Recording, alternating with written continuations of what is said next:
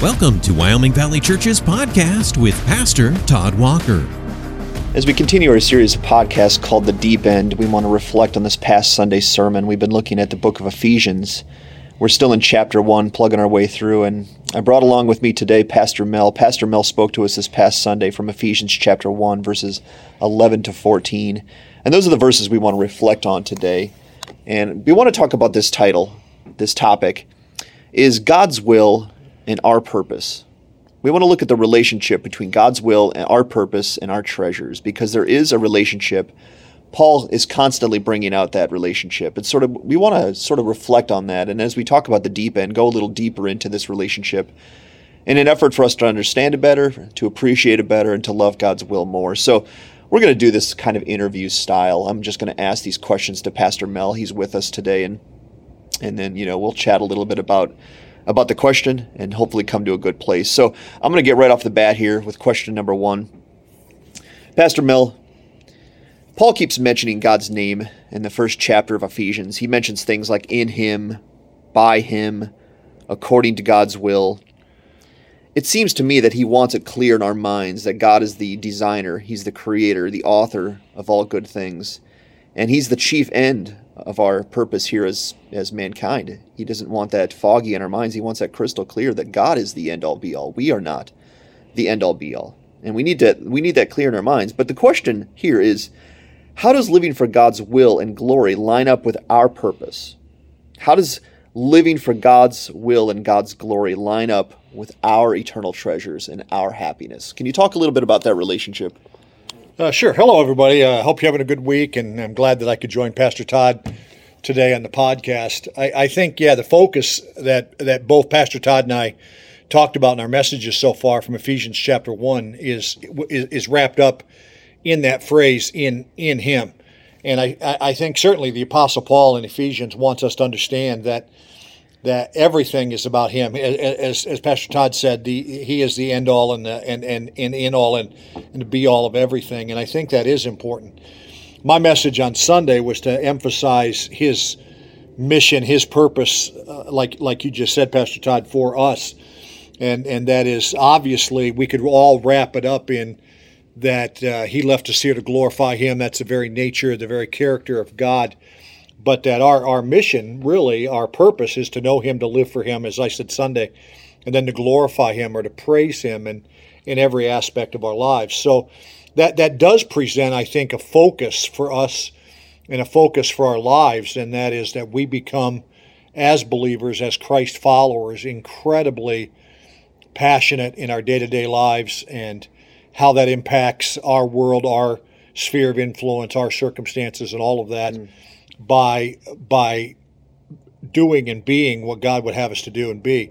And so I think that is the focus, is the will of God, and this passage certainly points that out to us, which there is an incredible blessing in that, and that is that if God left us here to do his will and to glorify him, then that becomes a desire, that becomes a passion, but also that becomes a great fulfillment in that as we do that, there's a sense of eternity, there's a sense of blessing, there's a sense of I'm following biblical guidelines in my life, and so on. And that does get our eyes off of ourselves and get our eyes off of our circumstances and realize that God is bigger than all of this. God has a bigger plan than all of this. Yeah. And that I want to be a part of something like that. I want to be a part of what God's doing in the world today. And so anyway, that helps me with that, and helps me with that focus in my life, every week as I go through life. And you're drawing out that people need a purpose. We need a purpose, and not just any purpose. We need something big to live for. Everyone needs a purpose. Everyone wants that purpose. Yeah, humans are prone. This was my opening illustration. Humans are prone to waste time, and I admit that I do that every day, some and all of that. Even though I try to live a life of purpose and of mission and all of that, but there is an incredible fulfillment to be a part of a mission that matters. That this is not circumstantial. This is not just, as humans would say, for the fun of it or for the heck of it. This is something really, really, really, really important. And that's what God is doing. And that's a pretty cool thing to be a part of that. And that does bring focus to our everyday lives to realize I'm here for God and I'm a part of what He is doing. And my goodness, that's exciting to me. I get passionate about that. So finding your purpose in God brings out your joy, your happiness, your security, knowing that you're doing something important. Yeah, that, as you know, because you're my son, that is basically my life story. I spent a lot of years of my life living for me, for man's praise, for man's glory, for achievements, and those things don't matter a lot. The Bible says the glory of man is as the flower of grass. Dandelions that are yellow and pretty, and pretty soon they turn white and they blow away and they're nothing. The glory of men is as the flower of grass. They die. And that's if we live for ourselves, then that's it. Then you're done. You're in the grave, you're done. Life didn't matter a whole lot. But if we live for God and if God's will, that's why 1 John says one who does the will of God lives forever, is that it matters, and it matters forever. That's a great point. We're on the anniversary today of 9/11. 9/11. One of the cool things, there aren't many about 9/11 that are cool, but one of the cool things is the heroes of 9/11, the people that got up as firefighters and police officers and nurses and doctors and everybody who had a purpose, at least in earthly terms. Those were important people that day because they matter. People depend upon them. People look to them in crisis situations, and people want that kind of purpose. It's interesting. And yet somehow we stop short of the greatest purpose. The purpose we have is to be whatever God has designed us to be. And that is the best thing for us. That is the thing that gives us the most security and happiness and joy and peace, that to know that we're doing what we're designed to do.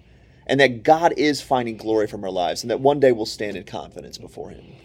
Yeah, that's an amazing purpose. Yeah, I kept saying on Sunday that our mission is to know Him, to live for Him, and to glorify Him. And as we do those things, I mean, that impacts everything in my life, whether I'm, working in the factory or whether I'm at a desk or whether I'm taking kids to school or whatever, is that brings focus to everything that I do. So there is no mundane if we are seeing this correctly.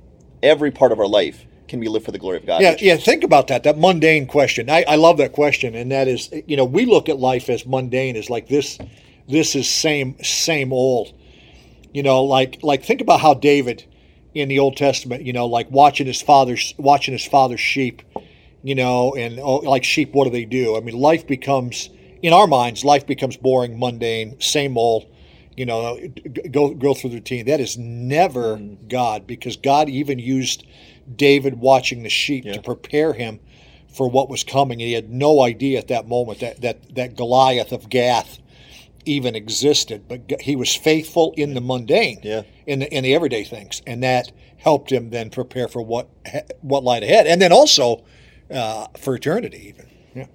His practice of godliness and those kinds of things. You brought up what Paul said in 1 Corinthians 10:31, whether we eat or drink or whatever we do all to the glory of God. If we knew that every moment of our lives had the propensity, the possibility to glorify God, we would stop seeing it as mundane. We would start seeing it as everything is a grand, cool purpose in this life. And our church, and obviously because you're my kid, I mean, I love the alls of Scripture. Alls, everything, always. Do all to the glory of God. And Paul's illustration, talk about mundane, whether you eat or drink. Well, wait a minute. Whatever you do all to the glory of God. Amen. Let's go to question 2, because this is in the text as well. He mentions it 2 times, at least in the 3 verses that you looked at, which is a very short passage. He wants us sure of eternal life. Why does God want us so sure of eternal life? I guess one of the questions I have was when I see such bold declarations and promises and guarantees, as he mentions, it seems to me that if I was God, and I'm glad I'm not, everyone's glad I'm not, but if I was God, that might be a risky thing to tell people, to say, listen, you have eternal life. It's guaranteed. The Holy Spirit is the stamp in your heart and your mind that you have eternal life and that your inheritance is waiting for you. And my question today is, why does God want that so sure in our minds? Why does He want it so sure and stamped in our minds that we are guaranteed an inheritance in Christ? Yeah, I think the answer to this question, and this is an incredible question, because as humans, we think, or we would come to the conclusion that we could play around with that then, and that means that I have the license to do what I want, or whatever. But you read this passage, and the words that talk about that guarantee, which is English word, the surety of our salvation. Even like I talk about Sunday, I mean, sealed by the Holy Spirit of promise, the redemption, the purchased possession, the guarantee of the inheritance, all of those words. I think you have to come to the conclusion then again that this is something that only God can do. Yeah. Okay? Again, we're going to get to that in a couple of weeks, probably. Ephesians 2:8-9. For by grace are you saved by faith, and that not of yourselves, it is a gift of God, not of works, lest any man could boast. Right. If I could boast about that and think, oh, this is what I do, that means that gives me the license to fool around or mess around with eternity, and then I could get it back, and then I could lose it, and then I could get it back, and it's not that at all. God does this. And I think in the mind of God, which obviously I have no clue other than what God's word says, is that this also is a question that the answer is focus, and that is, it makes us realize that only God can do that. And every day as I pray, every day as I read the scriptures, every day as I go through life, I better be thankful, incredibly thankful and blessed, but also focused then that, out of all of that, I mean, God saved me, little Mel Walker, God saved me. And that's an amazing thing. And to realize that gives me focus and again, passion in my life and dedication in my life to realize that God does that. And I think, as I said Sunday a little bit, it's a terrible thing to be torn up in your heart and not know for sure about eternity. And it breaks my heart that people are doing religious things and they don't know. 1 John 5:13, you can know that you have eternal life. I mean, go back to Ephesians 1. It's guaranteed. It's purchased.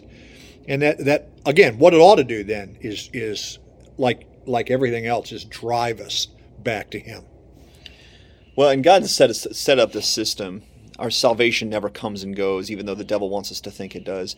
Our salvation is secure in Christ. But the assurance of that salvation can come and go. Yeah. By being near God, the assurance is high. Yeah. That's how God's designed it. If we're buying into God's system, if we're doing it God's way, our assurance and confidence is sky high. Yeah. When we're away from God, we know what those times are like. We're not feeling that assurance. We're not feeling that security. And that's the way He's designed it. Because if we felt assurance and security away from God, we would stay there. Right. And he takes those things away from us to draw us back to Him. James 3 says that confusion is one of the results of putting the wrong kind of things in our mind, in our heart. And I think you're right. As we stay close to God, then God gives us the assurance. And again, Romans, faith comes by hearing, and hearing by the word of God. That confidence. If we stay in His word, we stay close to Him, He's going to give us that assurance. And that comes up to question number 3. This ties in really well. Question 3 I have for us today is, why is God's glory the catalyst for all good things? How is God glorified by blessing us? Because again, that relationship is in Ephesians 2. God gets glorified, and we get blessed. Why? Why is God's glory the catalyst for our blessings? Yeah, which is a great question. I think, the word catalyst, I think that you used is a great word, and that is it's the motivator, it's the impetus, it's the desire. Again, it's the motivation to glorify God, and like we said before, it's to be a part of something grand, to be a part of something that's eternal, to be a part of something that God is. I love Isaiah 6. In the year King Uzziah died, I saw the Lord. His train filled the temple. It says there, and the earth was filled with His glory. Yeah. And the truth of it is, the earth is filled with His glory. Look around, Romans 1, but look around in creation. You cannot help but see the hand of God. It's why Ecclesiastes, I talked a little bit about this Sunday, Ecclesiastes says He's put eternity in the hearts of men. And that is, you realize, you look out, you look out and you see God. You look in, you see God. You look down and you see God, and you see the hand of God. And so you realize you cannot help but come, and I know people do, But you cannot help to come to the conclusion that all of this is about God. Yeah. And then you realize, okay, I'm a part of that. That's a cool thing to realize that I'm a part of what God's doing. I'm a part of what God's doing for all of eternity. And in someday in eternity, I'm going to stand before God, and God's going to bless me. I mean, the crowns, the rewards for living for Him, and all those, for all of eternity. And let me suggest, when that happens, when we stand before an Almighty God and Jesus Christ is our judge, and He says He says, that the only criteria is Mel, do you know me? Are you in me? And that the Bible teaches that Christ is going to give us rewards for living for Him. Let me suggest that the only thing possible, and this is like a Mel-ism, but I'm like, who's kidding who, Lord? The only way possible is to give them back to Him and say, God, this is all for you. This is all for you for what He's done. Yeah. And I think that's a practical thing, because I hope, I really, really do, I hope that I live my life saying, this sounds like I'm kind of lightening it up, but I don't mean to do that at all. I mean, like, who's kidding who? God, my whole life is for you. I don't want it to be about Mel. I don't want it to be about my petty little world. The only thing possible is to live for you. And we're told that in our soul has been created by God. It's most at peace when we are living for the glory of God. I know what that's like. I've had the relationship with God that you had as well. I had a time away from God, and I was at turmoil inwardly. Yep. And I've had times close to God, and that's when I'm at peace inwardly. And that's how God designed it. And it's interesting that God's glory works best for us. And it's growing up, with parents, my dad being right here, your parents would ask you to do chores, and the chores were things you didn't want to do, but your parents demanded that you do it. Your happiness was in the things that you liked, and they wanted you to do things that didn't make you happy. That's not what we're talking about here. No. God has designed us for His glory. God has designed us for His will. And He tells us scripturally that when we buy into His system, we're the most happy. We're the most at peace. We're the most secure, most joyful creatures we could be. And when we're living for God's glory, we get it. Everything makes sense. Because if you give someone a blessing, and that's the word Paul brings up a lot, blessing is a gift. When God draws you by His love, you finally come to the conclusion, why would I ever leave? Why would I ever leave? God is the one who cares for me the most, who blesses me the most. His glory is home. Yeah. It's home. Amen. It's like being home. Remember the comforts of home. When you get home, you kick your shoes off. You're more comfortable than you are at work. That's God's glory. And the devil has made God's glory kind of this icky, conflicted thing with our happiness. It's wrong. Right. Exactly. His glory is the purpose of my life, and it makes me the happiest, most content creature I can be. And if I know myself by nature as a sinful, wicked creature, and I get good things from God, how can I ever steal glory from that? Amen. I can only return glory saying, God, there's not a chance. Yeah, Paul concludes chapter 14 the same way that we ought to conclude this in our lives today, to the praise of His glory. Amen. And that brings us focus, that brings us passion, that brings us fulfillment, and that brings us happiness to realize that this is all for Him. And like Apostle Paul said, to the praise of His glory. Amen. Well, I hope we can start to see the relationship of God's glory in our treasures and our purpose, because that's the point, I think, of what Ephesians is getting at, this first chapter, is to remove the conflict. To remove the conflict that we want happiness, but we have to live for God's glory. No, God's glory is our happiness. Amen. And if we can see that, we will start striving after everything that gives God glory, because that makes us the most fulfilled we could possibly be. And that's really what we're talking about here in the deep end. Pastor Mel, I want to thank you for your thoughts. Thank you for joining me today. Sure. Everyone else, thank you for listening. We hope this is a blessing to your soul. Thanks for listening to the Wyoming Valley Church podcast. Join us for worship Sunday mornings beginning at 10:30. We're located in the Dolphin Plaza on Highway 315 in Wilkes-Barre.